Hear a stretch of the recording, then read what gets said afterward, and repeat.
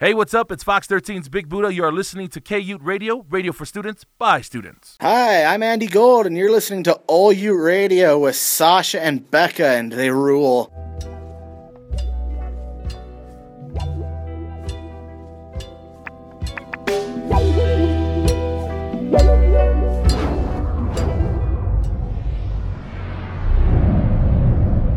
You are listening to KUT Radio's only podcast, All Ute Radio.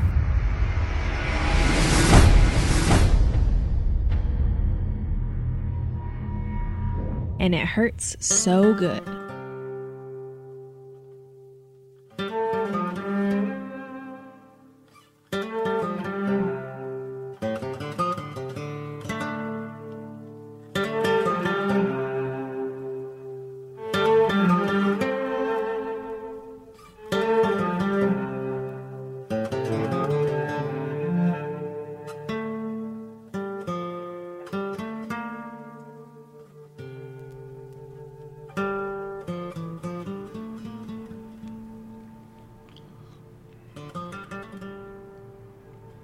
Hello, world.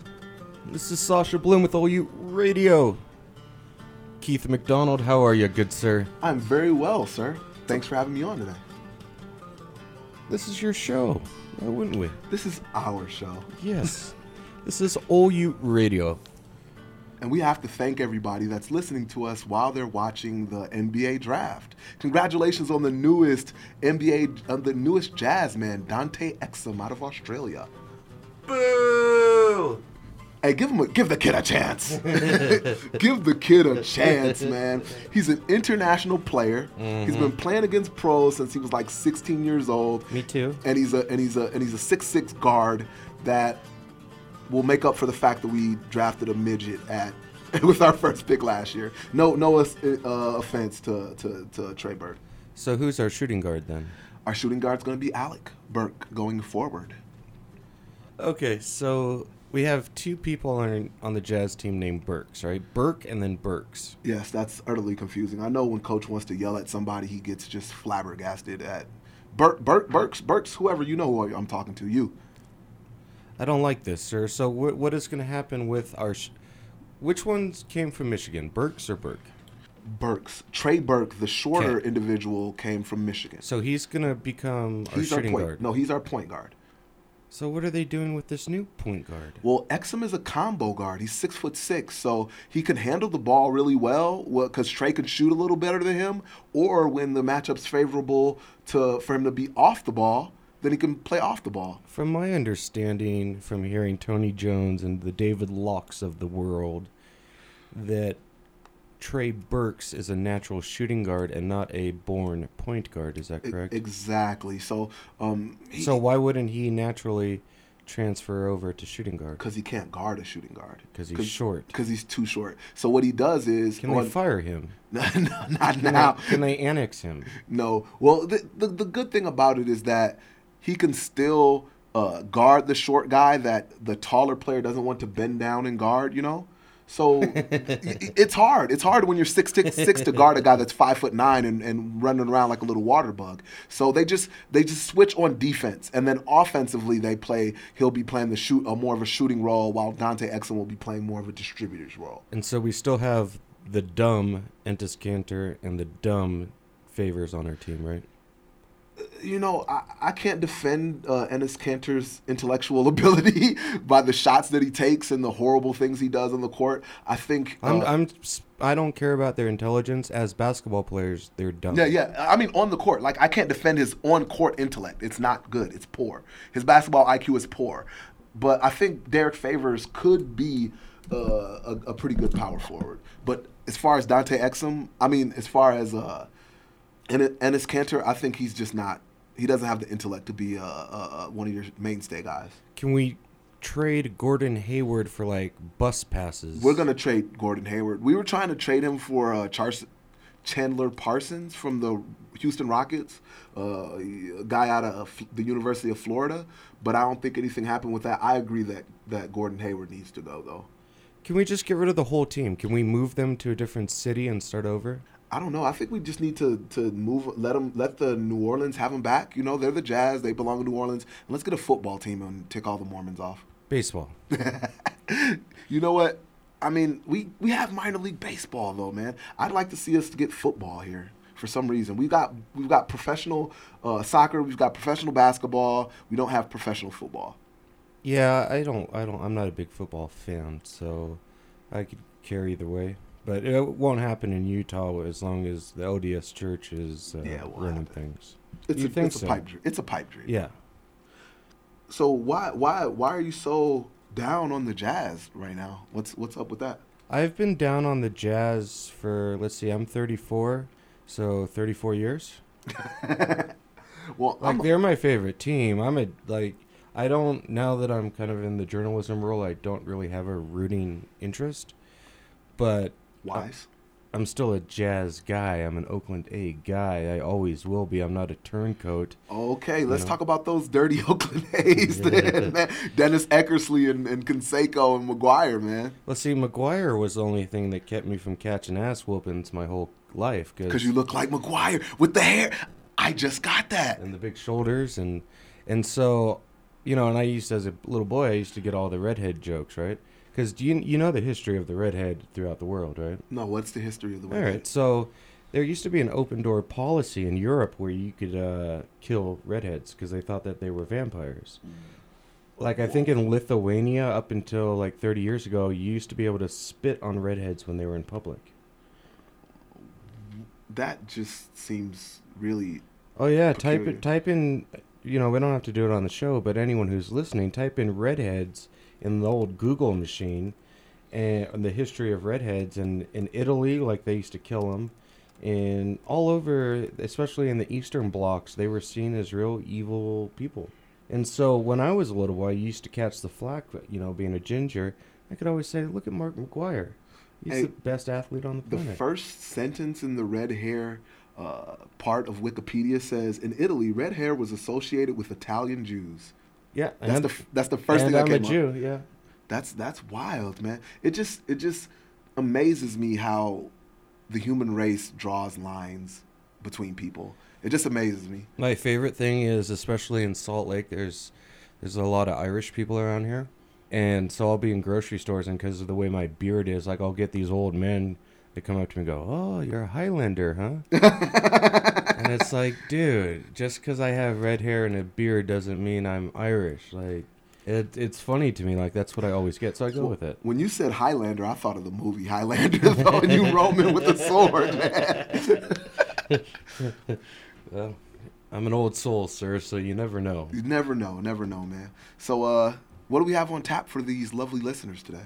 Well, you'll have to explain the first guest, because I accidentally deleted your tweet from us. Well, thanks for playing off me there, buddy. Yes, sir. Hey, so our first guest will be Nate Synchronize Chacon. I don't know how to pronounce his last name correctly. I just call him Synchronize Nate, from Mike Masters of Utah.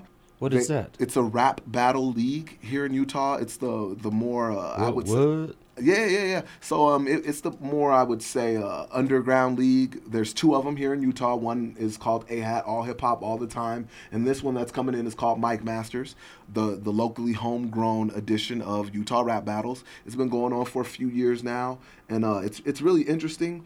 There's a lot of battles that go on, especially throughout the summer and all through the winter. They exchange kind of like and travel, sort of like a traveling league of performers, and it's like spoken word poetry, only a little more aggressive and violent. Oh, just a little. Just a little. I had an interview with the AHAT battle champion. His name is What's AK. an AHAT? AHAT is All Hip Hop All the Time. It's the second rap battle league out here, or it's another rap battle league out here. And I had a opportunity to interview their champion, and he pretty much told me that, the extreme dissing is going away, and it's more about wordplay and lyricism.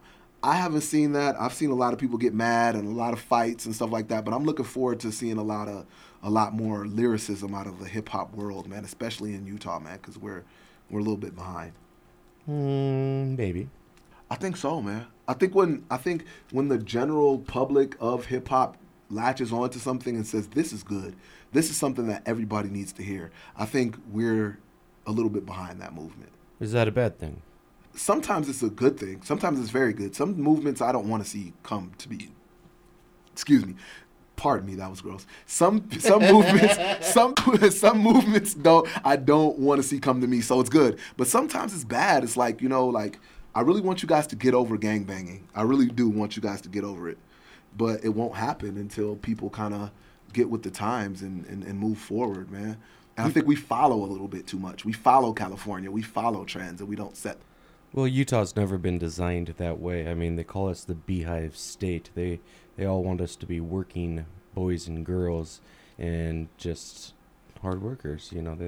That's why we have a lower quality of life in a lot of instances compared to other cities. From a capitalistic point of view, like my job in California is a $40 an hour job. Here, it's half that. Is that partly because of cost of living, though? Because it's almost twice as much to live in California than it is in Utah? That might have some to do with it, but it also has to do with unions. Yeah. Utah's a right-to-work state. Yeah, that is true. Like working and traveling sport production like I do, one of the hard things with me consistently getting traveling gigs is I can't join the union, right? And so they don't want a guy that's not a union guy working. I can't work for him. So a lot of politics, man. But Utah, it's a way of owning the workforce, I believe. And how many workers right now listening have health insurance from their workers in Utah? Probably a very small percentage. And you go even further. How many people have full-time employment in Salt Lake City? Now, that seems almost like a gift to get in this city. It you know what? And I don't blame the state government as much as I blame the federal government. Because I think our federal government is letting our corporations be slippery and take advantage of the workforce and outsource all of these jobs and stuff. We don't make anything anymore. We don't do much anymore. Like most of our efforts are behind social programs and things of that nature. We don't build. There's no more car industry. There's no more manufacturing industry. There's no more. We don't have those industries to where somebody can, with a lot of hard work and not as much education, carve out a decent life for them. When I look back in old sitcoms and you see Archie Bunker, for example, Archie Bunker was a single man. He had his wife that he took care of. He had a home, he had a car, and his daughter and her husband sometimes lived with them off of one salary.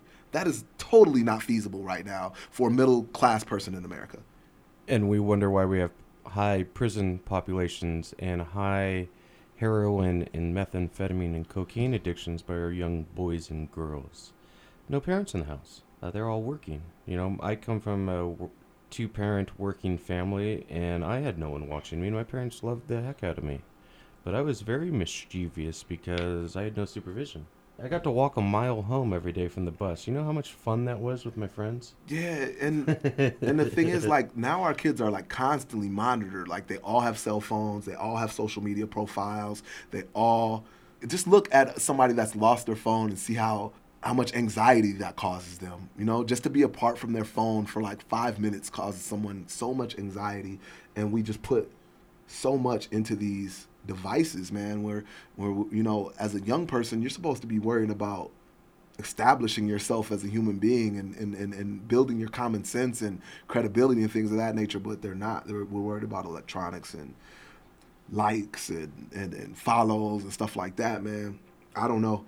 I try to kick my kid out the house. Like every so often I'll be like, hey, go somewhere, get out of here. And I'll monitor him. I'll look at him. I'll watch him while he doesn't think I'm watching him, but I want him to have that freedom like we had. Like I didn't have a cell phone, so I roamed, and when the street light came on, that meant go home. Mm-hmm.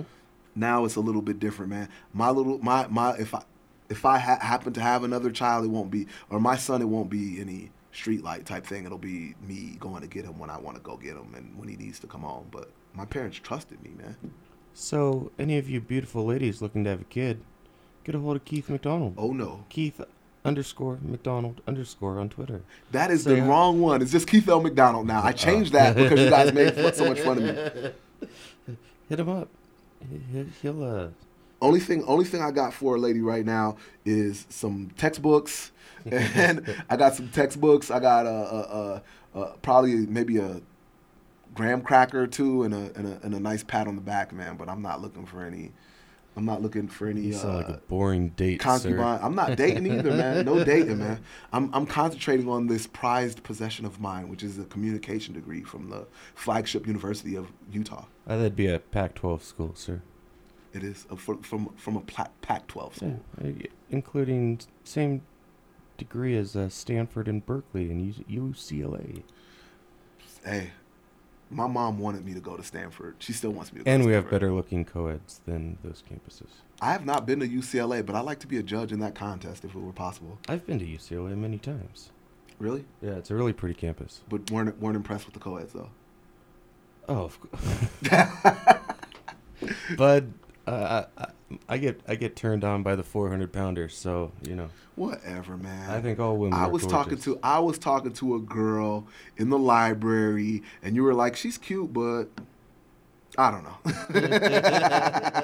I'm not gonna put you all the way out there. Oh no. We at OU Radio love women of all shapes, sizes, colors, denominations, creeds, and whatever else we can fit in there. I mean, it's hard to be picky when I'm weighing close to 500 pounds. So. Yeah, right, man. not you wouldn't weigh close to 500 pounds with all your clothes on and rocks in your pockets, man. So guess what? What's going on? After our fantastic conversation about hip-hop and rapping and battling and everything else that's going to go on during that hour, we have the very funny Aaron Woodall coming in. He's Good. headlining Ogden Wise Guys this weekend. So you have to go up there and see him. He's supposed to be a very funny man. He's a BYU boy. Oh, wow. Well, we won't hold that against him. Yeah, we will. Thank you, Sasha. I was just fronting, man. I really wanted to hold it against him. But, you know, BYU's created some good comics in this town. I know Christian Piper being one of them. So, anything else? I'm really disappointed with this jazz thing. I'm telling you, I'm gonna tell you right now that Dante Exum is gonna pleasantly surprise you.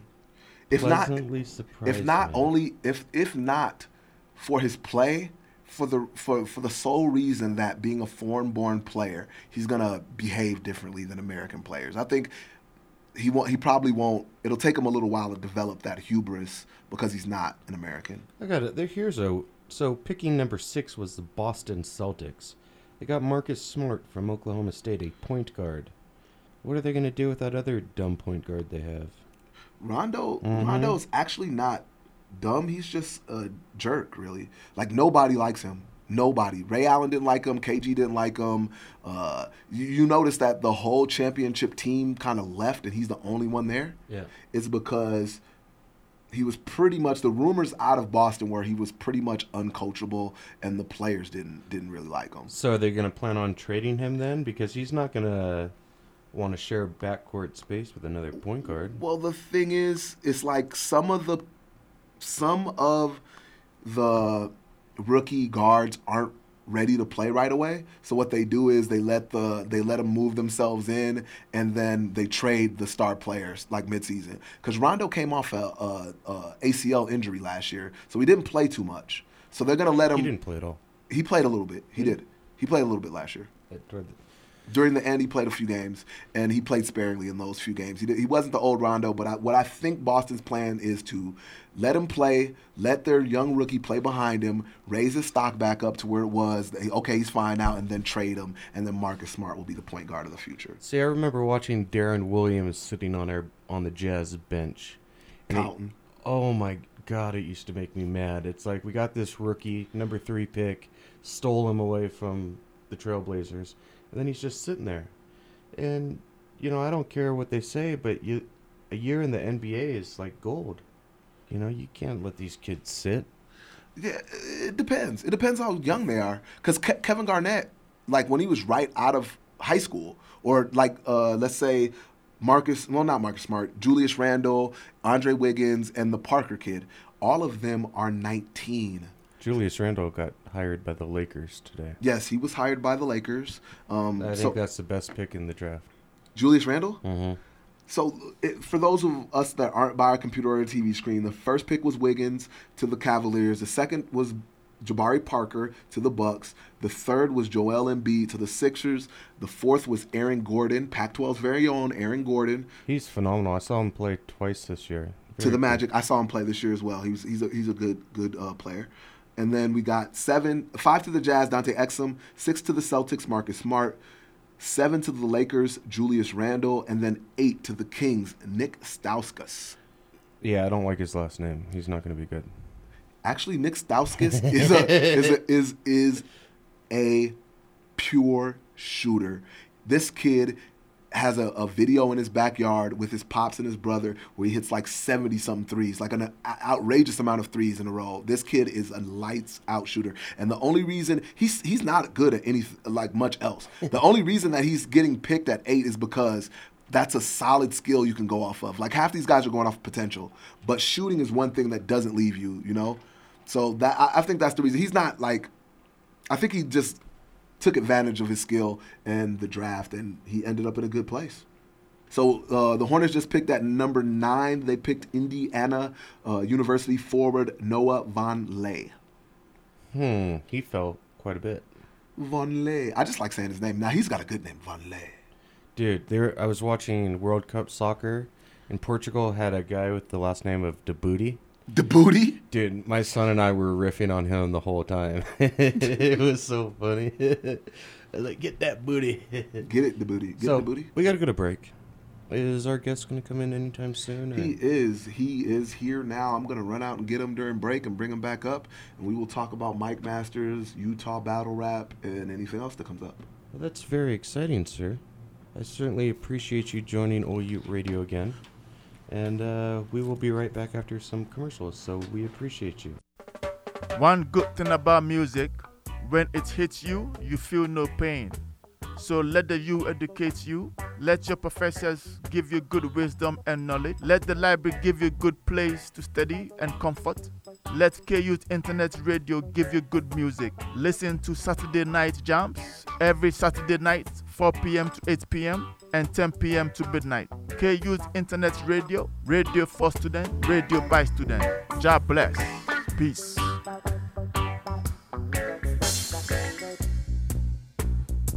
And welcome back. This is OU Radio. I'm your host, Sasha Bloom. With me in studios, Keith McDonald. And in the flesh. And the very talented Nate Chacon. How are you, sir? Very well. Thank you guys for having me on. How are you guys doing? It's a beautiful day. I'm a bit upset with the Utah Jazz and the NBA as a whole, but I'm trying hard not to let that bother me. Wow, we went straight into it, huh?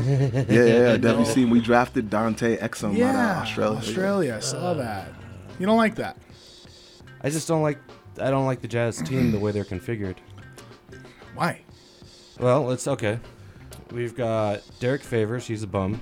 Oh, Derek Favors is not a bum. Enes Kanter, who's a bum. He's mentally challenged. I'll give you that. Oh man. Trey Burks is a decent talent, but he's tiny for the NBA, I think. And then we just drafted another point guard, and we have. He's a combo guard, though. He's a combo guard. Yick. Play one position in a grown man's game. Here's the thing. All right. Don't. First and foremost, Derek Favors is not a bum. Okay. Not a bum. That guy. When we got him from the Nets, the Nets were sad to let him go, and I just feel like he progressed a bunch this year. The system that Tyron Corbin put into place just wasn't fit to his style. I like Dante Exum, man. I like him. I like Exum too. I don't like the direction that the Jazz are necessarily going. I don't think they should have, and I think that everybody jumped on Al Jefferson too early. You see, after we let go of Al Jefferson, he goes over to the Bobcats and has a career year. I think we should have let one of them go, Favors or preferably Kanter, and kept Al Jefferson. I like Al Jefferson a lot. You're not wrong, but he went to the Bobcats, bro. This is the Eastern Conference, man. I know, but he still played well. He still performed versus the best team in the NBA. Well, the second best team in the NBA, the Heat. He performed pretty well. Yeah, but he was playing with what other All-Star? Exactly. He was playing with Paul Millsap here. Paul Millsap got his All-Star nod this last year in Atlanta. He did. I'm just saying. So I totally get it. What I'm saying is that I don't know. Maybe just loosen up a little bit. that is not in Sasha's vocabulary. Hey, just in The 76ers have selected with the 10th pick Elfrid Payton out of Louisiana Lafayette, and eyebrows around the country go up because I don't even know who this guy is. Your Chicago Bulls just traded for Doug McDermott from the Denver Nuggets. Yeah, I hate that pick. I hate that, actually. I hate that. I like him as a player. I like him because he's a shooter, but I don't think he has a position. Like, he can't guard anybody, you know, and he fits our mold because he's a coach's kid and he's a hard worker and all that, but I don't know, man. So let me ask you two one question, and then we'll get into hip-hop. Sure.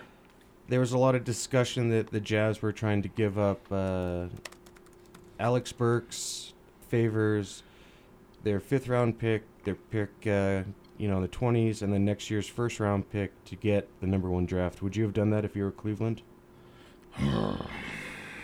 Assuming that they would have got Jabari Parker. Yes, I would have done that. Wait, you said so the Jazz wanted to do that. I would have done that if I was Cleveland, but I respect the Jazz for doing it because, like you said, we need that cornerstone player to build around. Is Favors that? Probably not, but he's still a good piece. Like, you need a Favors guy to block shots, to get grimy, gritty rebounds, to dunk the ball, you know, when he gets the ball under the rim and stuff like that, but you still need a superstar. You still need a guy to carry the team, you know, when times get hard, and I don't think we have that. I totally agree. I think, I don't know. Maybe after this year I'll get off the Alec Burks train, but I still like him. I still like him. He comes through, and he's a Alec. Yeah, He's probably him and Favors are the 2 untouchable players on the team to me. I think he's great. I think he's a spark.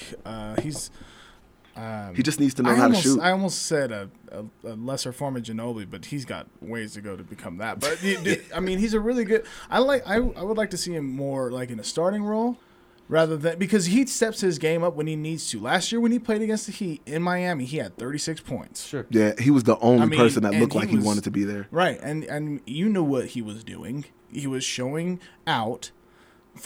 And obviously playing to the level of the competition that was there. You play against LeBron, you're going to show out. And Alec Burks showed that, I don't know, man. I like him a lot, man. I like Burks. So who sets up the plays for the Jazz now? Who is going to be that guy when there's 2 minutes left and goes straight to the basket to try to get fouled? Is Alec it Burks. It's gonna be Gordon Hayward. Exum's going to be a shooting guard then. Yes. Yeah. On defense, he's going to guard shooting guards. But I think on offense, he's going to play more distributor role and have Trey Burke shoot because he likes to shoot long shots. If I watched Exum play in the 19-year-old Olympic Games for the 19-year-olds, and he's a point guard. He's 6'6", and he can handle the ball just like Trey Burke can handle the ball and Alec Burke can handle the ball. I don't know. I would have gone somewhere different. Now, with that being said, the draft is still early. We're only 10 picks in, so I mean, they're still, they still may trade it off. I mean, yeah, the night's still early. I don't know. I think I see what you were saying because we were kind of just going over this just now. Is that the direction of where they're going? Man, they are guard heavy, and then Gordon Hayward, they just offered him a new deal. Mm-hmm. They offered him a new deal. They extended the deal. Right. And we'll see if he picks that. I mean, I don't know. Would you like to see him leave the Jazz? I would like to see him become more accustomed to his role. That's what I would like to see. I would like to see him actually realize what his role would be on the team rather than trying to. I would like to see the Jazz not focus on him attempting to be a number one. I don't because I don't think he's is not one. A type A personality. I don't think so. And you have to be. Alec Burks is a type A personality. Yeah, I like this. I just the Jazz bother me in general. I'm not mad at that. I'm a Magic fan, so only thing about Burke is he needs to be in the gym shooting 300 jump shots a day. He probably is. He needs to work on his jump shot. Other than that, nobody can stop him from getting to the rack. He gets to the basket when he wants to. He's really good. He's very good. However, we have more questions than that. Who's going to coach us? Who's the coach going to be? What are they going to be like? What system? Quinn Snyder. He's the interim coach, right? No, they hired him. No, they hired Snyder. Yeah, they just filled his whole staff. They just hired 5 coaches. So we don't know what his team's gonna look like. He could be. I like Quinn Snyder getting picked up. By the way, they say he's one of the. I like him and his alcoholism. And his alcoholism to the Valley. It used to be a big have you been in the Valley a long time? I have, yeah. Okay, so I grew up in my 20s in Cottonwood Heights, and that's Okay. where all the jazz coaches and execs used to drink at Maggie McGee's. Mm-hmm. And they were Good karaoke. they were horrendous, like in terms of the ass grabbing and everything that they were trying to do with the young girls. And Yeah. they were just completely belligerent, and They it was won games. Yeah, they So who partied cares? hard, won games. And, but I'd like to see a little bit of that back. It seems, Yeah. seems like they've gotten soft. Yeah, Quinn Snyder, and appreciate his hair. But they say, on last note here on basketball, they say that he's one of the best coaches at coaching up young people and Absolutely. teaching them fundamental. Right, and so I heard that too. He was he took the developmental. He had the most players come out from his developmental Yes. league team to that jumped to the NBA. That's got to say a lot, considering you're grooming young talent that's, you know, on that lining. Okay, and then he's able to make. I don't know. You know, it seems like he's got this motivating personality about him. Does he teach them how to flop, though? That's what I want to know. That's a great question. I don't think so because he's not European. But he I don't did, know. I he- digress. He did you know? coach in Europe. For a That is season. true. Oh, So I retake that back. So I think he might actually have that. So tell me about the world of hip hop in Salt Lake, good sir. It's I was about to say it's awesome. No, I been a part of it myself since 2005, and since then it's exponentially grown. Mhm. And For good or for bad? Or it's always for good. I mean, Uh-huh. it's always for good. There's a lot. Well, let me go. I'll Please. go on. Yeah. Anyway, I've been out here since 2005, and I've seen so much progress and so many things. I mean, there's still a long ways to go, but there are so many artists that are actually doing a lot more to create buzz for themselves. At least in the last 2 to 3 years that I've even seen. I like it. I mean, I certainly am a huge supporter of it. It's kind of cheers for me. Everybody knows my name, you know? I like that. Are we getting kids starting to travel out of state to open up shows? Oh, yeah, absolutely. Yeah. One in particular right now that's doing really good for himself is Pat Maine. He's on the Warped Tour, the Vans Warped Tour. And he's going, I mean, big ups to him. He put on, what is it called? It's not a Kickstarter, but it's something, Indiegogo. GoFundMe? Indiegogo. Yeah, he did Indiegogo.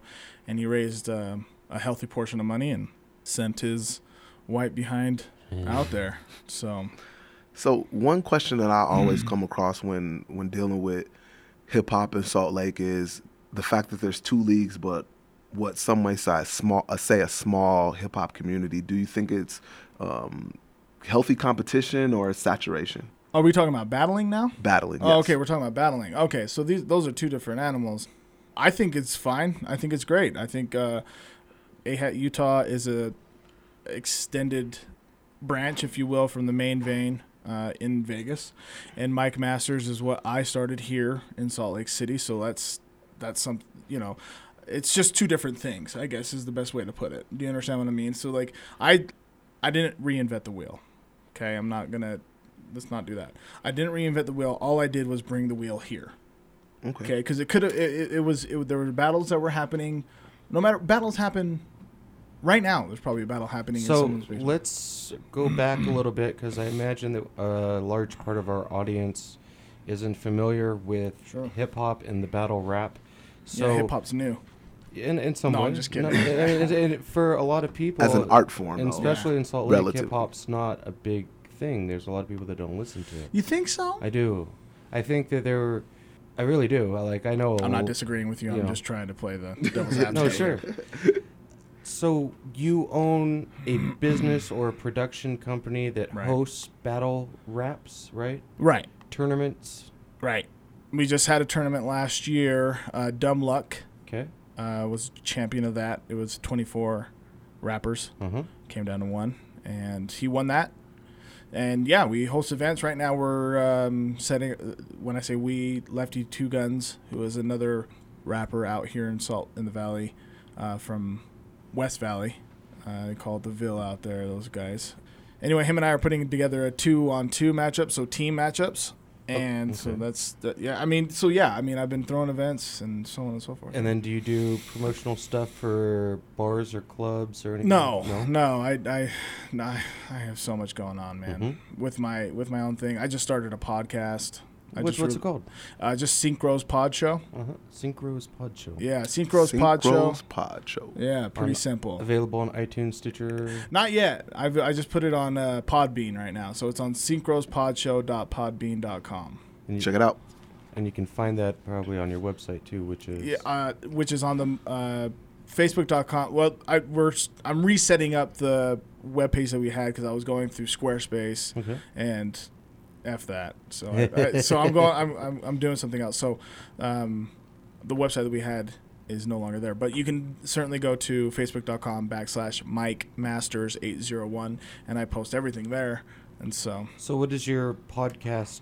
What's its theme, I guess? The theme is talking about unimportant subjects, and I'm just saying. I'm being silly about it. A novel idea. Yeah, but no, it's honestly, it's literally me talking with friends or new people that I meet, because you're meeting me for the first time here, right?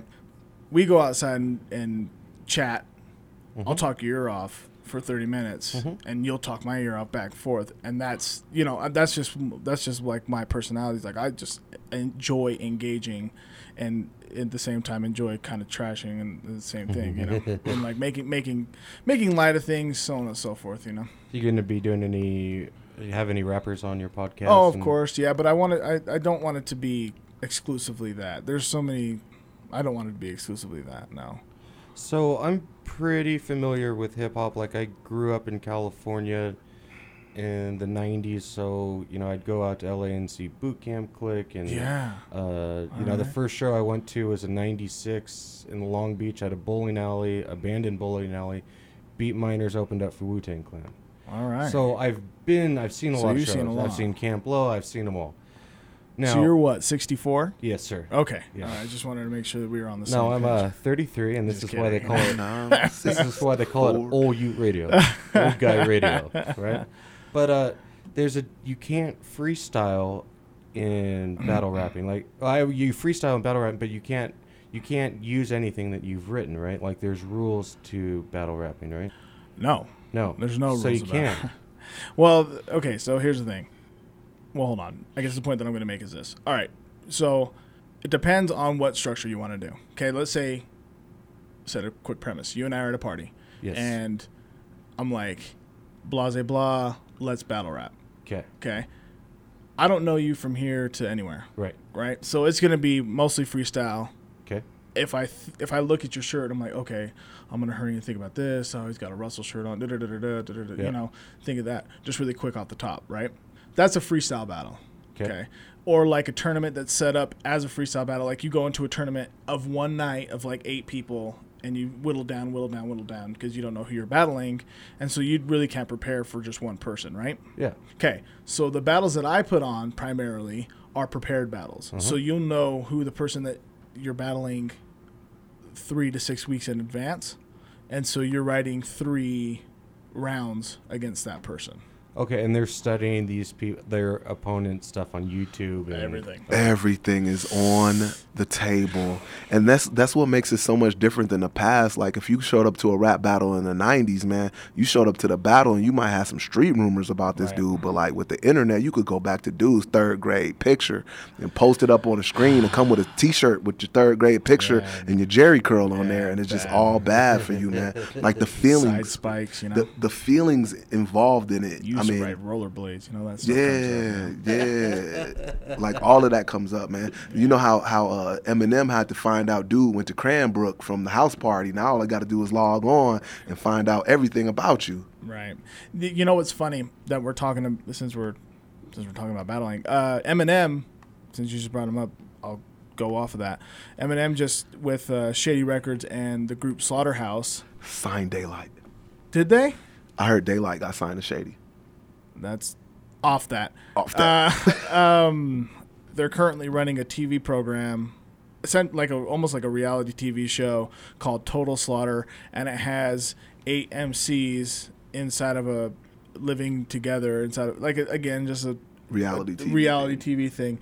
But the thing is that for the battle rap culture, this is ridiculously huge because we're on cable television. I say we because I've been in this.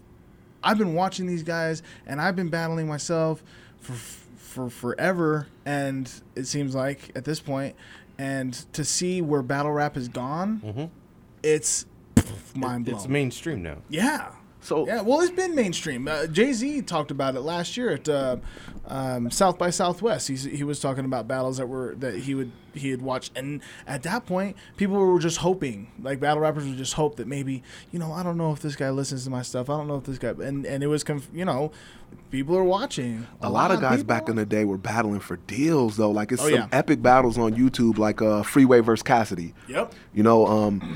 They were battling for money. Like they were this is my life. Whoever wins this impresses guys like Puff Daddy and Jay-Z and this, that, and the other, and will go on to get a 7-figure contract or advance. So Sure. it was very big. I think right now. And Eminem? that comes from the Wake Up Show back in the late 90s. Sway and Tech. Yeah. Well, what I'm talking about comes from just the history of hip hop. Like it's an aggressive, competitive thing. So like if one battler one MC was from Brooklyn and he heard this dude in Queens was making noise, his boys would get him together and like, hey man, you got to battle this dude out of Queens. He says he's the best, and they would just battle each other. And word of mouth carried the stuff around. Now we got internet, and the biggest thing is views. Right. So I wanted to bring that up. What part do views on YouTube play in battle rap these days?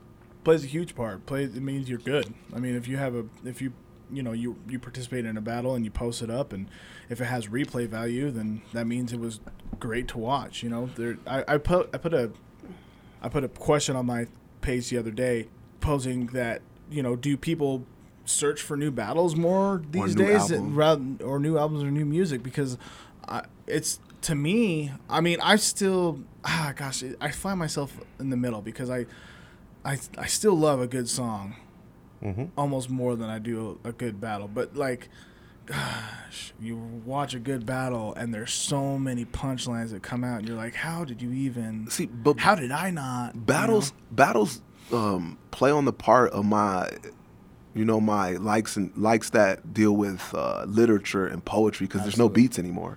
But the music is a different thing because there's beats. Like, so now there's no beats and there's a bigger concentration. almost I like think. slam poetry? Yeah, it's a bigger concentration on content and lyricism, Right. because you don't have that crutch of the beat to like, it sounds cold because I said it with good timing. Right. It sounds very nice because I said it with timing and filler. and stuff like that. But Absolutely. in Great a point. battle now, when they've taken the beats out of it, it's like no crutch, your words, you. So your it's all lyrics. acapella. It's all acapella. Well, yeah, it's for the most part. Yeah, I mean, predominantly. I mean, I still enjoy watching battles with beats, but not as much as I do. Nobody does it though. Like I did it. I tried to. We tried to do it, and it's like nobody wants to see it. That's like everybody talks about wanting to see it, and then when it's like nobody wants to see it. Well, I'm gonna do the most shameless and low down, dirty thing a broadcaster can do right now, and ask a question to one of my guests on the air with the spot on them. We need to do something here at the U, man. Okay. We need to do something here at the U. The only free space, a lot of people that have no clue as to hip hop or anything about hip hop. Well, let's expand on something, because we definitely need to expand something here because it's something that's needed Well, up here. I have questions, or maybe just throw this out here when you guys are designing it. You guys have to remember that the University of Utah is a top 25 inclusive campus in the country. So I imagine some of the insults that are used in the real world can't be used here. You can't call someone a queer. Like when That's the thing. When I'm setting up shows and when I'm doing my thing as far as my show and promoting events here on campus, I always tell people FCC rules. And then I go out into the quad in front of the union, and I hear the LGBTQ Center having their poetry slam, and they're saying the B word every other word. They're calling each other queer. Well, maybe in a different way. That's another connotation. But I think that when it comes to hip hop, people are so like overly protective or overly sensitive, and then when it's said in other ways, I don't see it being as regulated as much. All right, here's the thing. Okay, let's like I said, before I started the acapella thing here. God, I hate saying I started it, but I did. I really did. I brought it to the forefront, I guess. So weird to me. but it's just something I gotta. Anyway, before that though, Dog 'Em Out, and I always give him props because I was working with him a lot. But before that, Dog 'Em Out was doing freestyle battles, and it was over beats. And they did shows on U92, so I don't see it would be a problem because I battled on U92 a lot on the radio, and you follow, you don't say this, you don't say that. I think it'd be fine. I think it'd be great. Well, I encourage it. I was just. Oh, I totally agree with you. Yeah, yeah. Just it's one of those. Oh, you things. find different ways to slight someone. Yeah.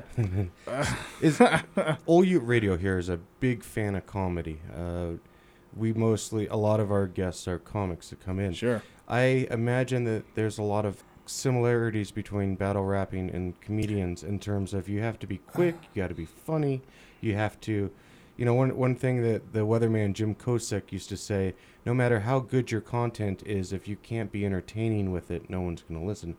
So you have to be really good, right? Right, absolutely. Yeah. No, that's a great point that you bring up with the whole comedian angle, comedic rather angle. And when it comes to battle rappers, Dirtbag Dan, I'll just use him as an example. That's a good name. See, chuckles. All right, here we go. Stupid King, Dirtbag Dan. Well, I'm just saying, okay? Comedians. Dumb names, all right? Comedians. Okay, I don't need to go much further. But when these types of battles were being thrown onto YouTube, there were so many comments were like, "Oh, is this just comedy?" No, because it was essentially turning into the dozens jokes. Yeah, the dozens. Turning into jokes. Just, but your shoes are busted. Your mom's got 4 feet. I mean, but why do you got a monocle in your arm? The thing is though, man, there's different traits to battle rappers, just like there's different traits to basketball players. You got the power, you got a powerful player, you got a speed player, you got a rapper that's a lyricist, you got a rapper that does schemes, you got a rapper that uses humor, you got a rapper that uses performances. There's a guy in the Daylight, for example. Dude will dress up as anything, man. He'll dress up as anything. His gimmicks. Some people don't like gimmicks.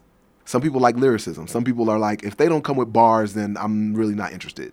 But some people only show up for those performers. And, I mean, you got to respect it because it brings people. Makes sense to me. Daylight is an anomaly, man. That guy he's good. I mean, gimmicks or not, man, that guy is good. It's an anomaly for somebody to have so many gimmicks and still be good. I agree with you. He's good. He is really good. He had a line just in this last episode of Total Slaughter, and I'll By gimmicks, do you mean he's got a caricature? Gimmicks. He showed up with a big pompadour wig on one time. He dressed as Batman. His theme was to the Batmobile for a minute, like his last thing, to the Batmobile. Yeah, it was a slogan. It was a slogan. He showed up in England and in his third round got butt naked. Yeah, I mean, he still had a banana hammock, but he was butt naked. Is that good for? Yeah. I don't care what anybody. You can say whatever. Yes, it is. It's great. Yes, I don't is. It's care. great. I mean, say whatever you want. But entertainment, the industry is a beast, and one of the biggest ways to get your way into it is to do something different because everyone. I mean, what's different between us three here, sitting over here on I don't know, Jim Rome, I listen to him a lot, and I was listening to a podcast by the Sklar brothers, Scarborough Country, and he was on there, he was talking that when he was at UC Santa Barbara, that he came to a point where he's like, I don't even know if I want to do this because what makes me different? There's 150 other radio hosts here at this college alone. There has to be another million of me's out there. Well, you know how he got made. He did the whole thing with Jim Everett, calling him Chrissy Everett, and then he got punched in the face on national TV. It's perfect. That's great. But come on, that's great. You have to. Why wouldn't you do that? But you have to be made before he was on national TV, though. Like most of us won't even get to that point. You know what I'm saying? But that was the most hilarious. The way that he got there, ever. though, man, he worked so hard, man. When he got to college, he was failing classes because all he dedicated his life to was radio. Like he didn't go party. He didn't even go to class. His dad got hit. He was telling a story that his dad got one of his report cards and it showed an F on it, and he's like, oh man. And his dad's like, well, you're gonna have to stop the radio thing. And he's like, I'm not gonna stop it. And his dad's like, okay, well then you have fun paying for it yourself. And he's like, all right, I'll do it. And Yeah. I mean, this might be way And we're too going way radio too off, geeky, but his class also had local David James and then national sports guy Steve Zabin. So, University of Santa Barbara is a fine school for radio, but it's also in one of the most beautiful cities in the world with some of the most beautiful co-eds in the world. And that's where you get the differences of, in any profession, the person that has a work ethic. And that's one thing that we always... I think that's what we're all talking about here in the end is work ethic. So tying that back to Yeah. to battle rap, what do you think separates the top tier of battle rappers from the bottom tier of battle Work rappers? ethic. Work ethic and wanting to be better. I mean, that's it. I wish I could go into this huge I mean, that's it. It's not a big recipe. I mean, just work hard, be committed, have passion, and things fall into place. It's just like with anything, If you're you're shooting one jump shot a day, you can't be expected to be dope on the court, So I know this is putting you on the spot too, man. Who's your top 5 here in Utah? Oh, I hate this question. I'm not putting them in order. All No right? order. I won't make you do that, man. Battle rappers in Utah, top 5. Me. No, I'm just kidding. Synchro, Yeah, synchro, and synchro. Synchro. Synchro. And Dylan. Lefty Two Guns, Emerson Kennedy, B-Side, AK, and Bobby Lee Swagger. Bam. Bobby Lee Swagger. That's a good name. So, do you have any shows coming up here soon? Late August. That's all I'm going to say right now. That's all I'm going to say right now. No. This one that we're doing right now is actually late July. Excuse me.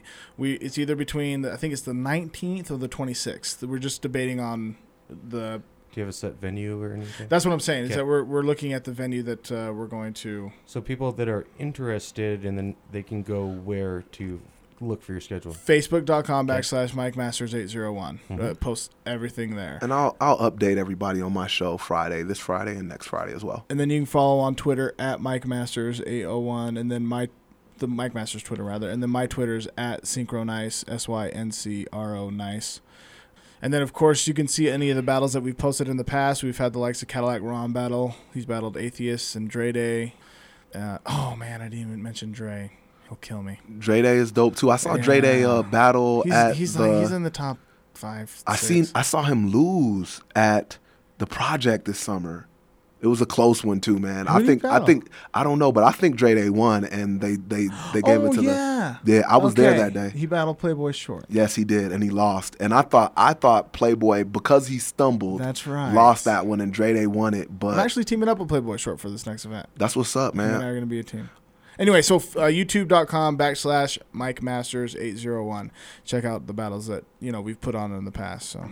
And come prepared, so when you come to the battle that they're hosted in June, that you'll know a little bit about the players and everything like that, know what to expect.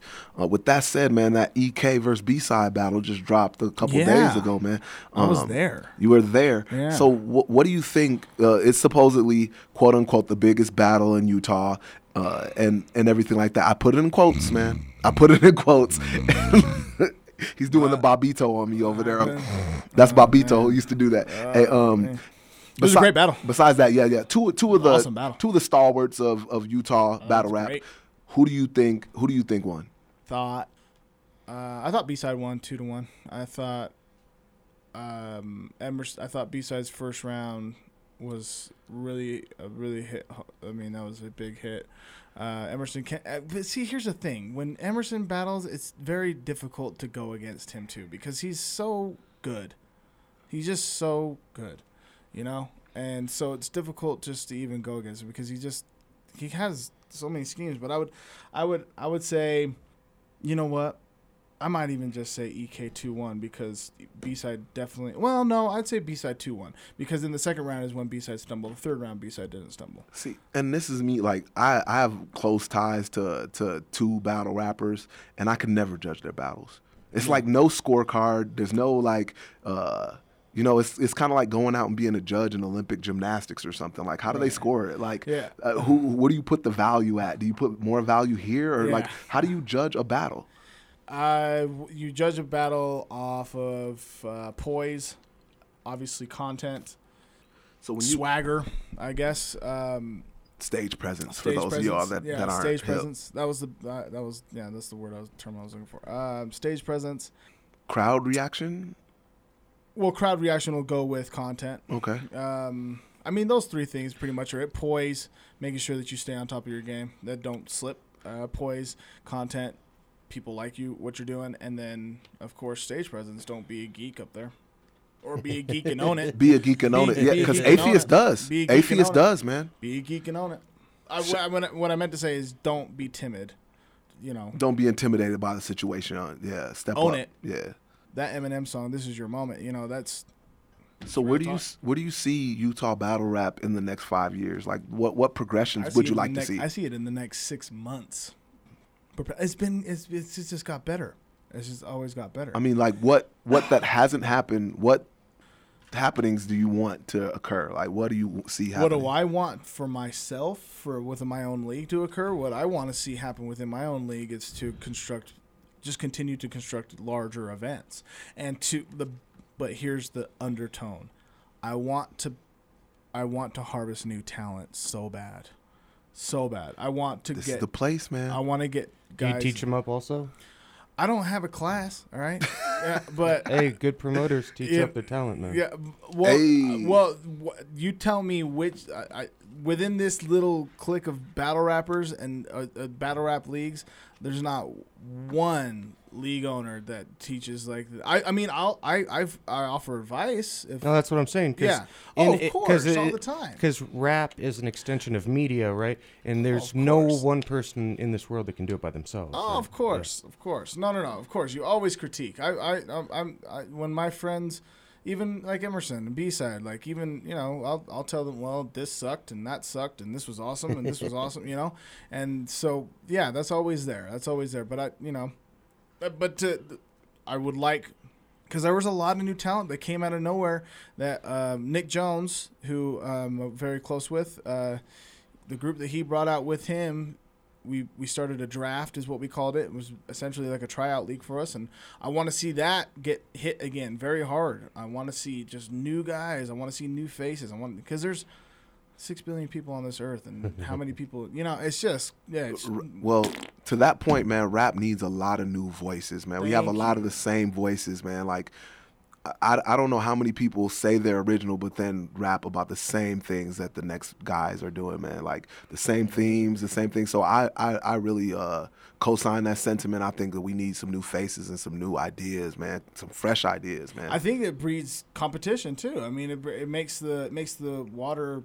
It makes the water rise, makes the pool bigger. And then cream rises, man. The top talents are going to be pushed to the top by more competition, and the ones that aren't is ready for competition are going to complain and fall to the bottom and not perform. Yeah, my biggest thing in the next 6 months, and I keep hitting that, is to stay consistent and to throw great events and harvest. Well, I embrace your championship, man. I like your passion. Let's give out your Twitters and Facebooks one more time, and then we got to pop the break here. You got Twitter.com or Twitter / Mike Masters 801. That's for the league, and then my Twitter is Synchronice SYNCRONICE. The YouTube channel for the battles is youtube.com / Mike Masters 801, and then the Facebook is Mike Masters 801 as well. Beautiful. Oh, and then if you want to at all participate, email mikemasters801@gmail.com if you want to help promote, or if you want to, be involved in any avenue. Please lend your advice and go on from there. Beautiful. Well, thank you for joining us. We appreciate you. Gotta have you in again, man. Gotta have you. This is like an 8-part conversation right here. Yes. Yeah. And we'll be back with the great comedic talent of Aaron Woodall. So thank you very much, people. We appreciate you. You're welcome.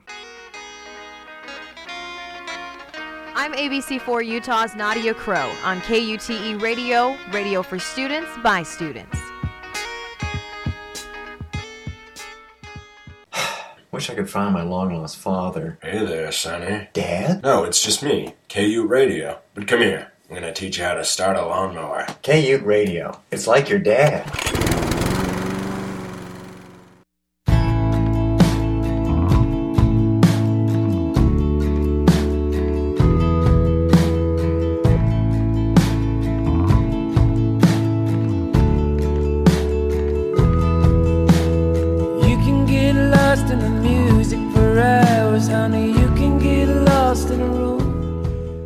And welcome back to All Ute Radio. This is Sasha Bloom. Keith McDonald has temporarily left the studio.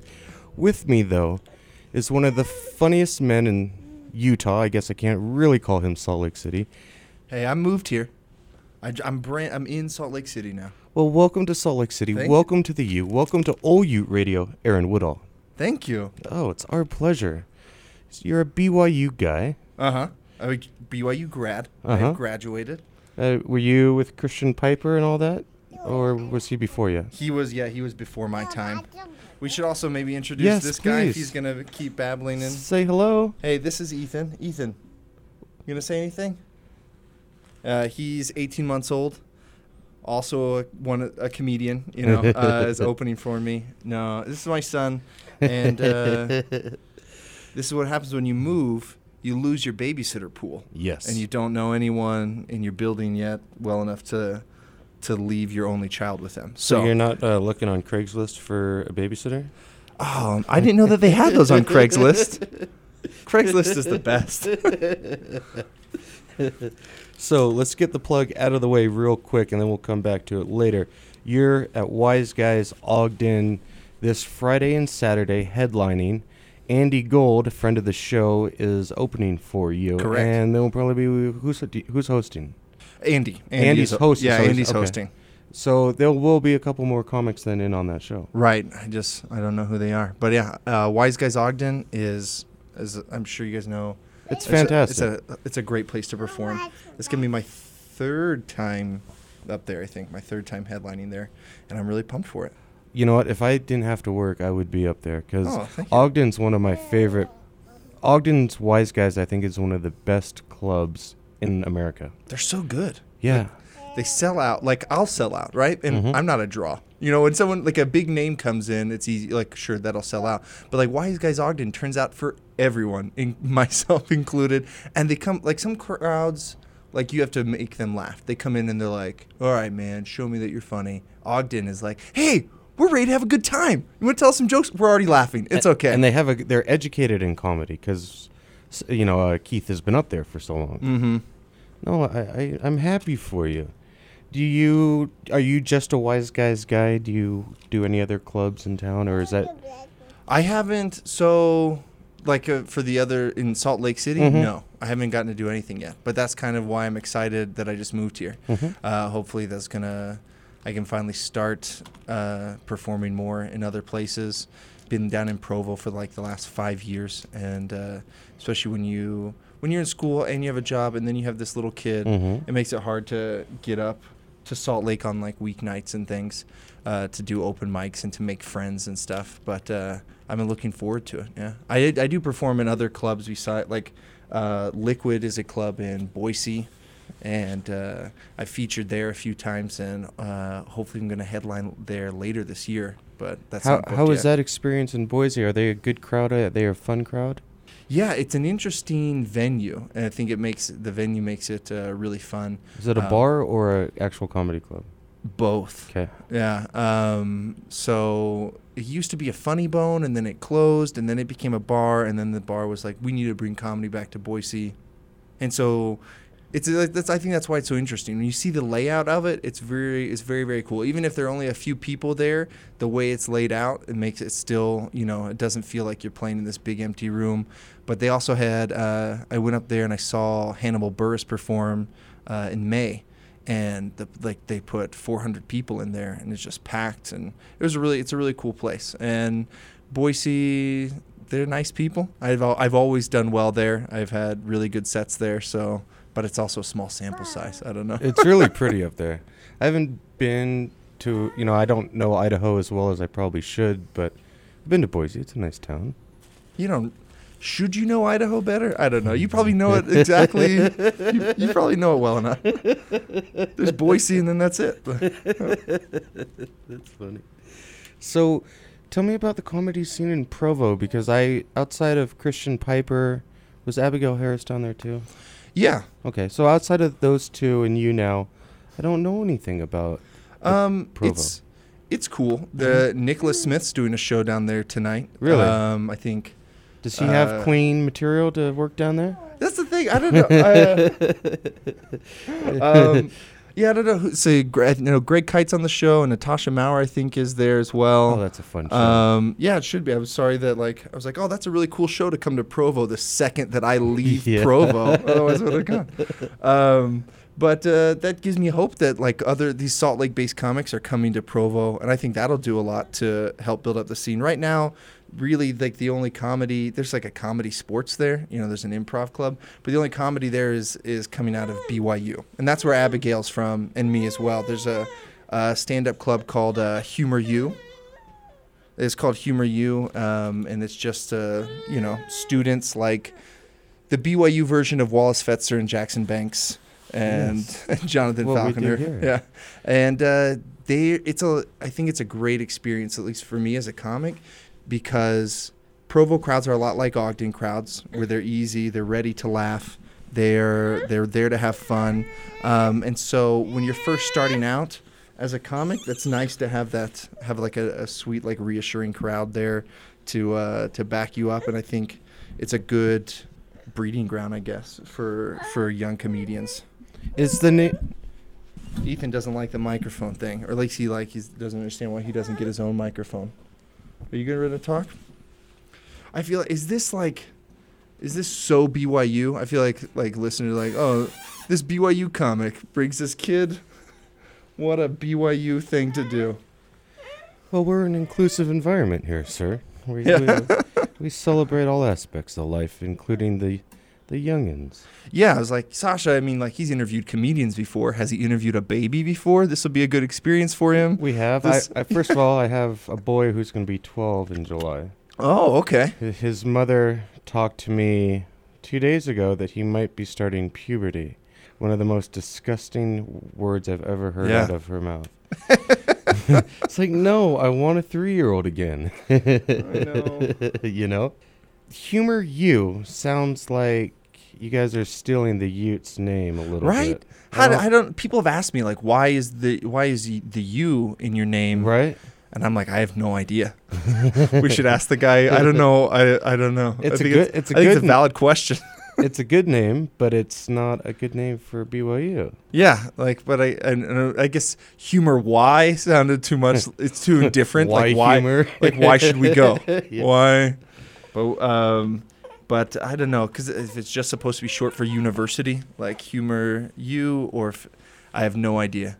But I feel like because Wallace and them, their club is just called the Stand Up Comedy Club. Yes. And I feel like they were probably bummed that Humor U was already taken. They're like, that would have been great for us. I encourage them to take it. Since you're friends with them, why don't you remind them that they owe me and KU a commercial. And these guys have been telling me, oh yeah, I'll get you the commercial. All I ask is for 30 seconds so that we can put it in our machine and our 15,000 listeners can listen to it. When I put on my headphones, I thought I was hearing Jackson Banks' voice. That wasn't so he owes you more commercials? No, I want a commercial for this University of Utah Stand-Up Club. Oh, I gotcha. No, I'm producing Jackson's summer show. It's called Camp Jackie? Yeah. Yeah, and it's going to be fantastic down the road. Boys. Down the road. Not up front. Well, so it's our first right show away. together. Uh-huh. And we got to build and get better, but we are going to have an exciting show on Tuesday from 5 to 6 with your counselor, Jackie. Apparently he's going to be educating all of us all summer, so sounds fun. Tune in, it's going to be a blast. Oh, I love Jackson. Yes, he's fantastic. What made you want to be a comic? It's not the easiest thing to do. It's it humbles you quickly. Yeah, probably ego. I don't know. Okay, let's explore that. I think a lot of people start out in comedy because they're funny in their group of friends, and my friends think I'm funny, and I tell really funny stories, and they like that attention. They like getting those laughs, making people laugh and making people happy, and then those people want to be around you and they like you, and that's fun, and you want to then try to take it to the next level. I think that's something. Maybe I'm only describing myself. Maybe I shouldn't project this on everyone else. But My mom tells stories that when I was little, I would recite Steve Martin routines to grown-ups, that I would like stand in front of, like if there was like a party at my parents' house, I would stand in front of the couch and I would just tell Steve Martin jokes.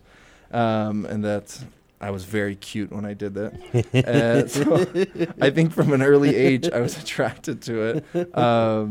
But I then in high school I was just telling stories to friends and enjoying it, and I liked going to see stand-up comedy. I would go to I think it's called the Comedy Factory in Baltimore, and so you're an East Coast guy. I'm from Maryland, and that was the first place I saw stand-up comedy live, and I loved it.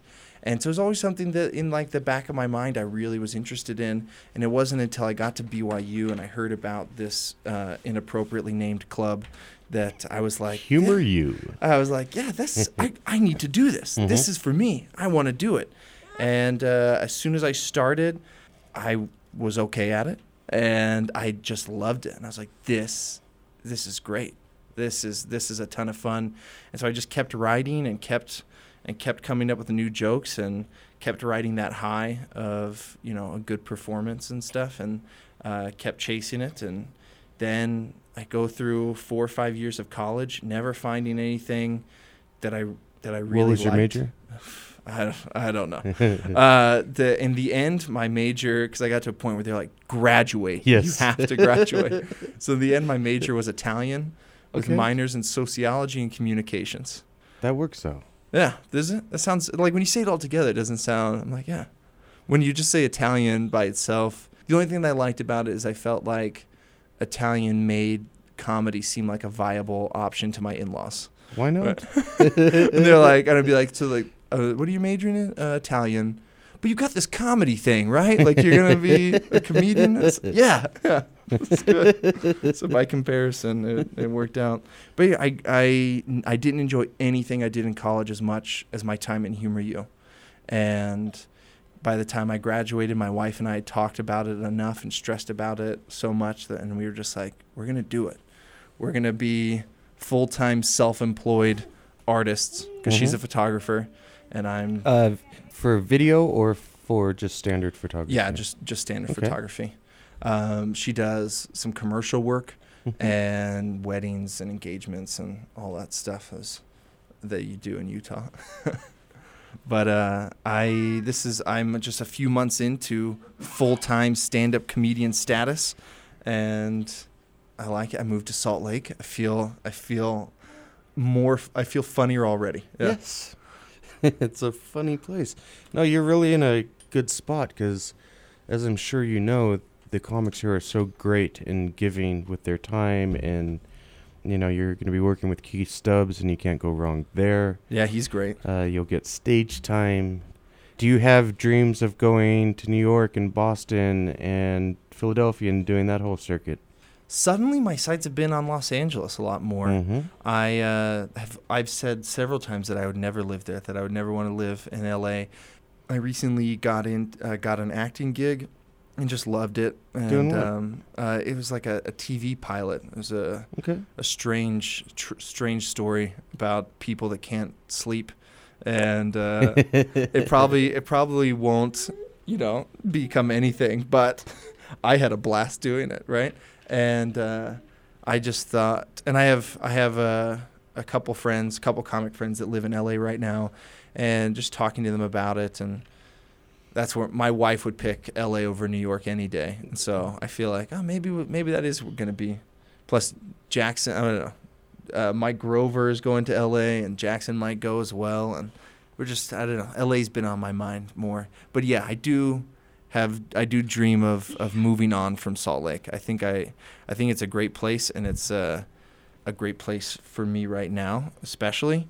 There's so many opportunities here that wouldn't be available for a comic of my experience anywhere else. And like the fact that I get to headline a comedy club, that's crazy. That's crazy. It's beautiful. I know, and that's such quality stage time. That's such quality practice. I mean, I don't know. Maybe I should. Everything's practice, right? I don't feel bad calling it that, but it's a great learning experience that I wouldn't get anywhere else. Let's go back to the TV thing. I work in television professionally. How many days was your shoot? What were the hours like? Inside, outside? How many cameras? Everything that I shot was outside, and I only shot 3 days. The first day was really just like an hour or two, and it was at the LDS Motion Picture Studio in Provo, which I didn't know existed. It's like tucked behind this Cafe Rio, and it opens up, and they're like, "Oh, look, this is Kirtland. Oh, hello." You're walking through. This is also Palmyra. This is also Nauvoo. Any church movie you've ever seen, you're walking through these streets. This is crazy. That's funny. But then the next 2 days were longer. They were like, I don't know. I think I did 10 hours one day, but they were on different locations, but everything was outside. One was like filmed on a street. I got to do a few minor stunts in a car. By minor stunts, I mean I got to speed up to 40 miles an hour and then slam on the brakes. But I had to slam on the brakes at the right spot so that I'd brake so that like the car would stop on the correct mark. And then I got to speed off, peel out, I think was the official term. I got to peel out at the end. And then we went to the final location. There were supposed to be donuts. Like that's what the script was like, said I'm just doing donuts in a parking lot. And I was super bummed that they wouldn't let me do that. They're like, "No, that's a little risky. We'll have the stunt driver do it." And then but they're like, "But stick around for the next 3 hours in case we decide to use you. Like in case we need you to be in the car if it doesn't look right or something." So I stick around as they film these donuts. And they weren't even donuts. He drove the car in a slow circle. And that was it. And I was like, "What? This was the stunt I couldn't do? You're crazy." This is so... For insurance, right? Yeah. It was pretty professional. There were a lot of BYU students involved, and I think for a lot of people it was their first really like professional experience. It was SAG affiliated. I had to get like SAG approved. Of course you do. And I felt super cool. I was like, movie stardom, here I come. Listen, look at me. That's all you should post on your Twitter. Is your SAG papers. Watch it grow. The one thing that BYU does very well is their communication program.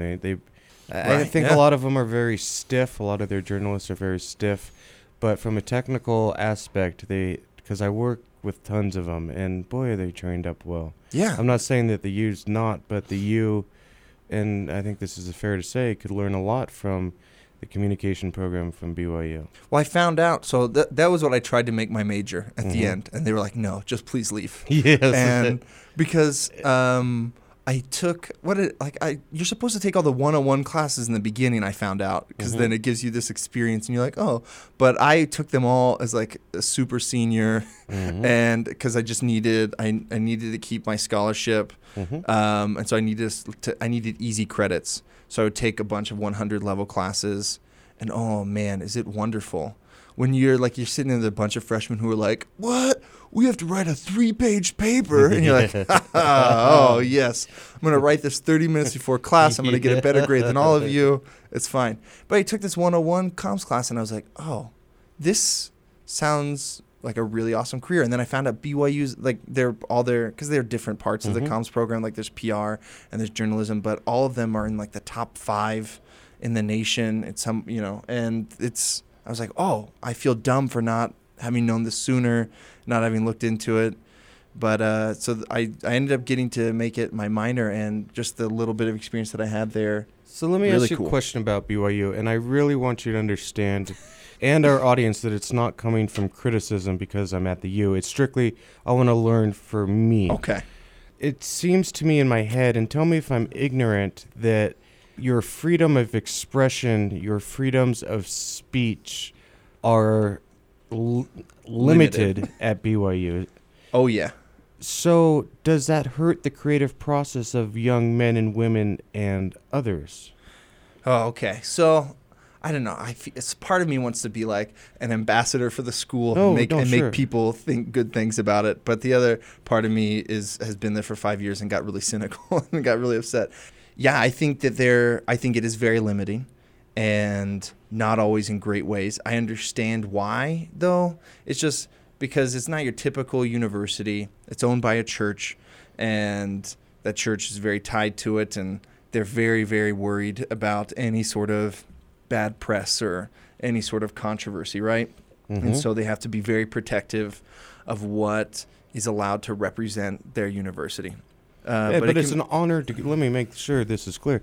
It's an honor and a privilege to get accepted to BYU, let alone graduate. Like, your degree from BYU is a prestigious thing in this world. It's not like going, I don't want to say any school names. I guess I don't think about it like that enough. That's a good point. It is. Because I used to, the people that complain about like the honor code and shaving and stuff, like the little dumb complaints like that, I'm like, well, you read it and signed it before you came, right? Like, and you don't get to complain now, I don't think. And especially like I would tell people all the time, for the amount that I'm paying for this degree, I would wear a suit every day. If they said you have to wear a suit every day to class to come here, I'd be like, okay. For the tuition prices are really good, so sure, I'll do it.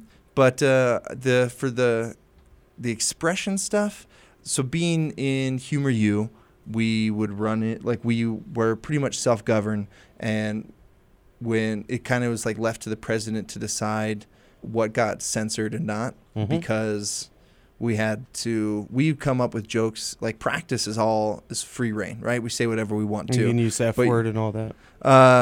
It has been said in the Mazer building. There's this giant painting of Carl G. Mazer, like, that hangs above us, and we like put the projection screen down in front of him so he can't look at us because we feel you dirty. But we can't say all those things in shows, and so the president like censors stuff before a show just to make sure that we don't get into trouble, right? What do you mean censors? Does he read your notes? Oh yeah, so we do dress rehearsal before a show, and everybody. So Humor U does new material every single show that it does. Hold on. Oh, let me stop you here. So you actually have students that show up and watch the comics. Oh yeah. Okay, so this is where we have Wallace way beat. Okay, so I think my co-host on Tuesdays, Rebecca, I think she and I are the only students that have ever watched comedy there. Just calling you Utes out there, boys and girls and others. No, that's the thing. We have like a sweet auditorium where we perform, and it's so do we. It's cozy. It's like 180 people max, and Humor will do 4 shows in a weekend. Friday and Saturday, 2 shows each night. 7:30, 9:30. And they'll sell out, and it's nice to have selling tickets. Yeah, $5 a pop, man. And then Wallace, boo. And no wonder I can't get a commercial. So if I were doing radio at BYU, I'd have good numbers. I'd be working hard at it. But I would get a commercial from Humor U, yes? Oh, yeah. I would have had it. I probably would have had 3 or 4 by now. Oh, yeah. Do you just want to get a commercial from Humor U? Can I get a Humor U commercial and play it here? Sure, why not? Just to teach these, because I will do it. It will be in Dad tonight. Okay. Shame on you, Wallace Fetzer. And he's got a show here on KU Saturday morning. Yeah, I've called in. I called in one time. It was a weird experience. I wasn't actually listening. Yeah. And so Wallace posts on Facebook, call in, like, if you want to. And so I was like, okay. I've always wanted to call into a radio program. And I thought that there'd be something that they were talking about and that they would ask me my opinion on. Yes. And they were like, so what did you want to talk about? And I was like, I don't know. And they were like, well, why'd you call in? And I was like, I don't know. And they said, you've got 30 seconds to come up with something. And I was like, I've seen Noah. I saw Noah. And I thought it was good. And that was my time. And I've never called in since. Wait, here's what I was going to say about, so a few weeks ago, comedians from BYU went to Wise Guys West Valley to do the first ever BYU U of U showdown. Yes, I heard about And that. Wallace organized it, and it was a blast. And it was tons of fun. And some some BYU student reporter in the communications program there was at the show and like took offense to some of the jokes that were told by BYU students. So this whole like his whole stance was like, we were expecting it from the likes of Jackson Banks. You know, we expected no less, but from BYU. And like, so then he writes this article in the paper about like, did Humor U cross the line? And it was crazy to me that we were even talking about it. And like, they were just trying to frame it as this, like, oh, when Humor U's not on BYU campus, then they have no morals whatsoever. Like, that's what it felt like. But see, I'm a journalist by trade here, and that you're supposed to be objective as a journalist. Your opinion is not an ed piece. It's not an op-ed editorial. Mm-hmm. So how was it? Was there a winner, or did everyone get a trophy? I didn't even know that there were going to be judges, but apparently Marty Archibald, who you know, and Spence Roper, they were the Utah State judges, and they wore Aggies T-shirts, there was like the score at the end. BYU lost by 1 point to the U. But the score was like something crazy, like 2,700 points to 2,699. So I have no idea how it was scored, but I was actually really impressed at like how well the show went, because there was 8 comics total, and they were doing 10 minutes each. And I was like, this show's gonna drag, but it wasn't. Every comic really, really brought really good material. So let's see here. You lost to the Utes in football, basketball, softball this year, baseball, and comedy. Is that a clean sweep by us this year? Yeah, okay. True. That is true. Granted, we paid for the Utes meal after the show because we have a budget. Because you guys are responsible. Yeah. And we sell tickets. So I don't know. In the end, who won, really? Everyone at Hires Big H. That's what we eat. So I guess this is a segment where we bash Marty Archibald. Okay. It's a theme here. He sent me an email, said, hey, I'd like to be part of OU Radio. I said, you know what? I would love to have you on and help out with the news, the reading of the news. Yeah, because he had like this blog thing, too. Yeah, he's got a journalism degree from Utah State. And so I said, you know what? That'd be great. So I met with him. We discussed it. I've heard nothing since. I've called him twice. Oh, yeah, I still want to do it. Nothing. He's supposed to be right now in studio sitting right there. Really? Yes. All right, well, I'll do it. This is the running thing. You're like, you just need to work with more BYU students. I don't mind. I just want all these things to will be accomplished. Show. All your dreams will be. I don't know Marty well enough, I think, to talk trash about him. No, and he's a wonderful man. It's just... No, I just like I wish I knew more of his secrets, and I would like bring them out and find out what really hurts him, and then go after that. But I don't. He's a great comic. I'm a big fan of his. I'm just confused. I've never understood when someone says, "Oh, I'm going to join your team," and then you never hear from him again. I guess it's probably because I consistently talk about him on the radio. So you're at Ogden Wise Guys Friday, Saturday this week. Yes. That's going to be a lot of fun. You seem like you're a very funny man. Thank you. What's your humor based on? How do you write your jokes? What's your writing process, style? I think it's mostly about anger. Like I think it's most at least my favorite bits are all things that I'm like, this bothers me. Mm-hmm. This is annoying, and so then I make fun of it and I write a joke about it.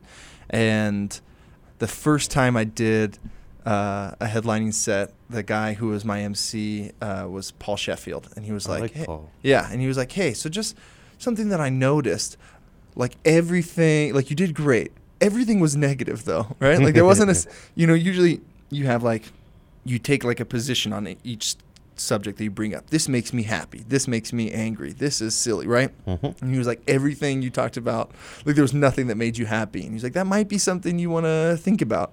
And I was like, yeah, maybe I should. And he was like, unless like that's what you're going for. And I was like, maybe that is what I'm going for. I don't know. So since then I've tried to write about like find the things that make me happy in life, but it's just What's- so much easier to focus on the What's negative. wrong with just being negative?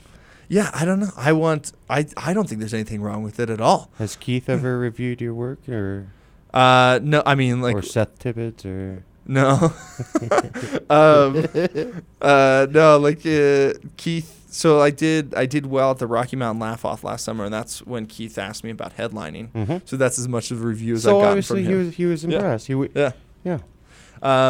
No, but I think, yeah, I'm still, I think finding your voice takes a really long time, and I'm only 3 years into this, but Comedy is the a 40-year-old man and woman's game. more, but the more I've gone, like the last couple of years, right, the more I've actually thought about what is my style, and the first time that I've actually like thrown jokes away because, like, hey, maybe this is a joke, but maybe it's not my joke, right? Mhm. So the more I've done that, the more I think that I like to rant. I like to be angry. I feel like it's how I get over stuff, right? I feel like it's a huge release for me whenever I get to just make fun of someone. Do you practice? Me too. So being at BYU, there was like do you know about Studio C?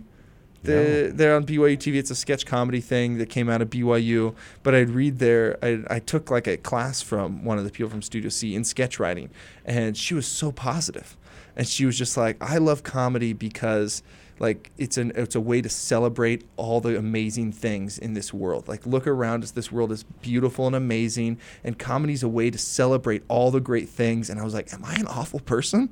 I think I might be an awful person. I've never used comedy to celebrate anything. I've only ever used it. In my head, I'm thinking of Carlin, Kennison. It's like they didn't see it that way. Good. I'm glad I'm not. Yeah, I've got good company. I'm okay. Well, don't you just have to do what's comfortable for you? Yeah. Because otherwise, you're not going to relate to your audience. I think that's the most important part of comedy is just being true to yourself in lots of different ways. But if you like the material, like the subjects, the topics need to be true to you, the attitude, your voice, everything needs to be authentic, or I think the audience can tell. Because essentially all that media is, or entertainment is, recreating the casual conversations that humans have every day.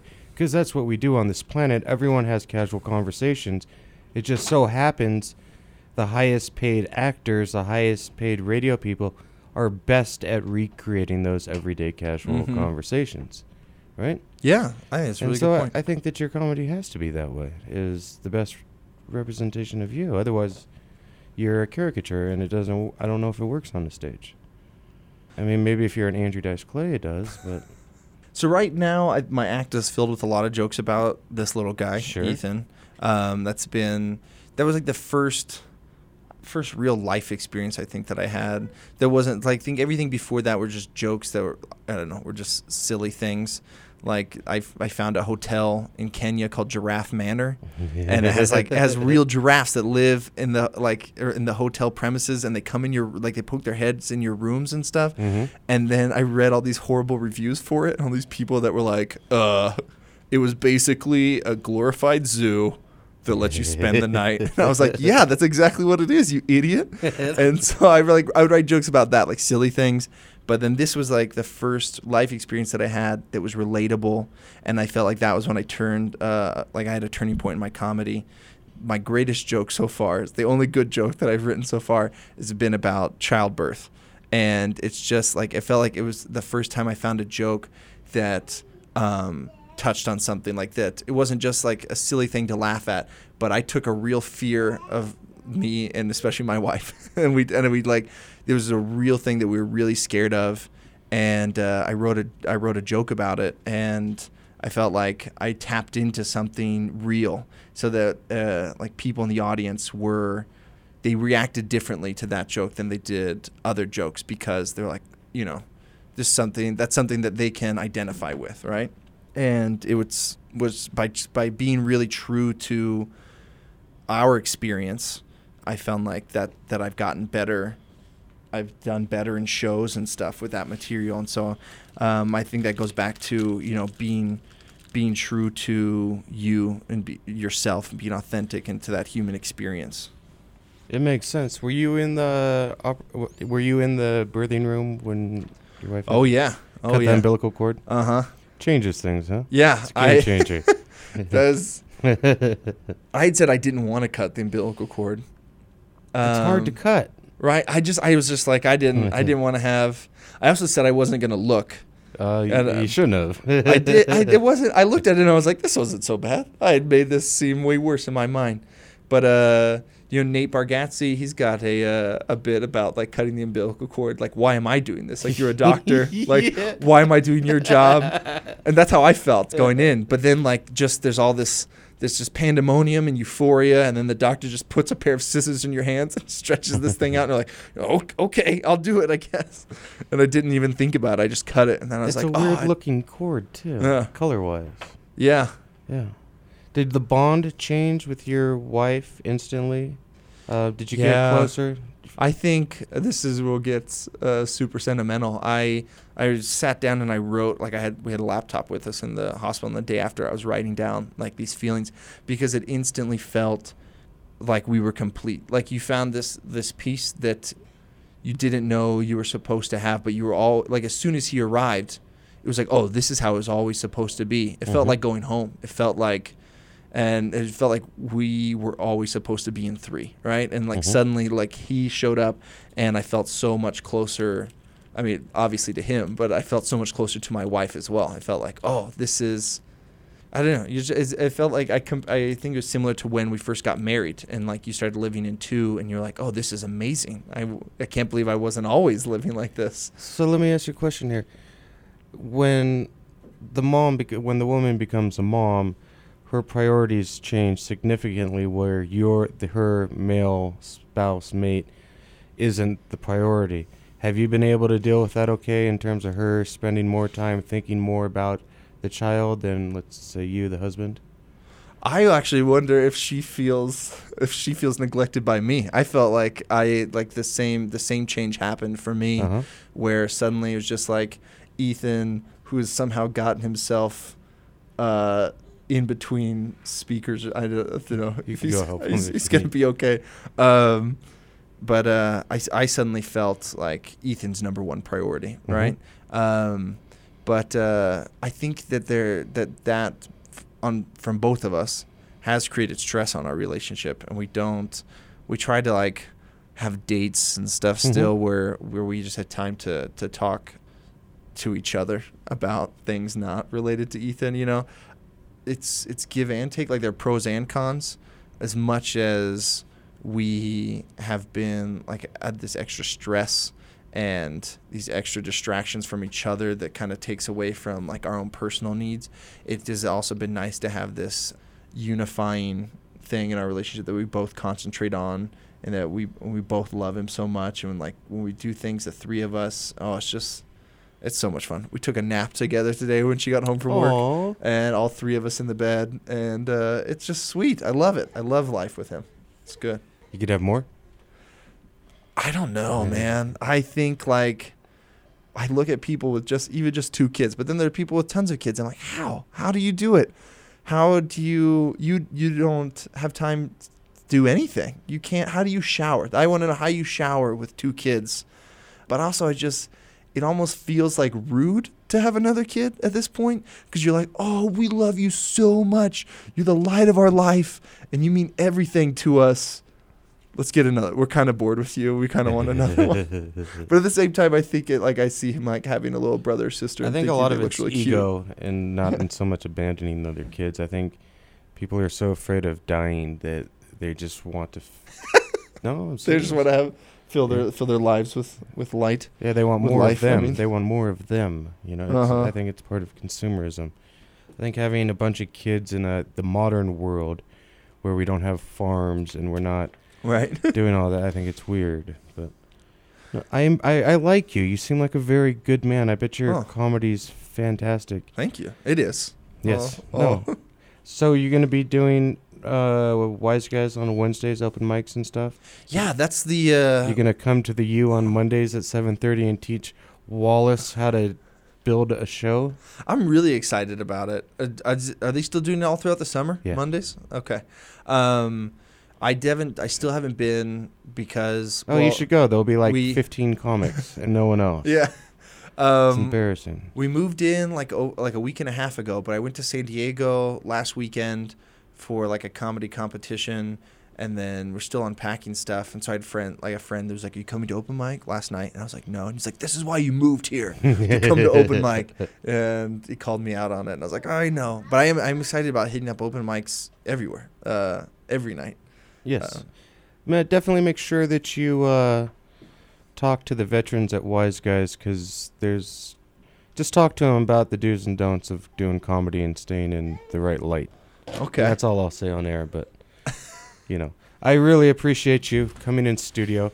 Everyone, go to Ogden Friday, Saturday, 7:30. Have a great time with Aaron Woodall and Andy Gold, because right there's 2 hours of great comedy with no one else. Yeah, if you don't like driving to Ogden, and like I wouldn't blame you. Make your girlfriend drive. Yeah. Get your dumb friend When to I was go. at BYU, I wouldn't go to Orem. If someone invited me to Orem, I was like, no way. No way. But I'm working, I don't know, go visit aaronwoodall.com, but in like 3 weeks when the website's done. In the meantime, I have a YouTube channel. I upload a new video every Monday. My username is The Aaron Jules. It's my middle name.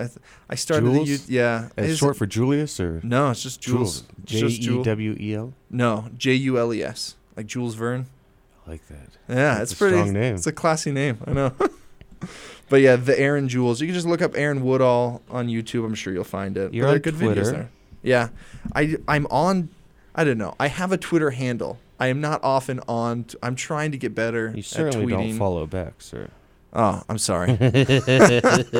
See, I basically just got it. So I was like, eventually one day I'll have to have one, Yes. and I don't want all the Aaron Woodalls to be gone by the time I get around to it. So I got one, but I'm still working on. I just got my very first smartphone. I think with a smartphone, tweeting will come easier. It used to be like if I came up with an idea, I'd have to wait till I got home and like open up my laptop, log into Twitter, and then tweet that. Now that I'm getting into, catching up with technology, I might get better at it. Well, I think we're going to sign off here. Okay. I don't know what happened to my co-host. Oh, was he supposed to come back? The guy that was like, I'm coming back. I've done, 1,400 hours of radio for KU. I've never had this happen before. Really? Yeah. It's very weird to me. Do you need us to stay on? Ethan will be your co-host for the next hour. Well, at least he's providing content, unlike Keith McDonald. So, what do you do? Get it together, Keith. So again, Ogden this weekend, Friday, Saturday, 7:30. Aaron Woodall, Andy Gold. Ethan won't be there. He'll be asleep. Well, we appreciate all of you, and thank you very much. Yeah, thanks for having me. We will be back on Tuesday.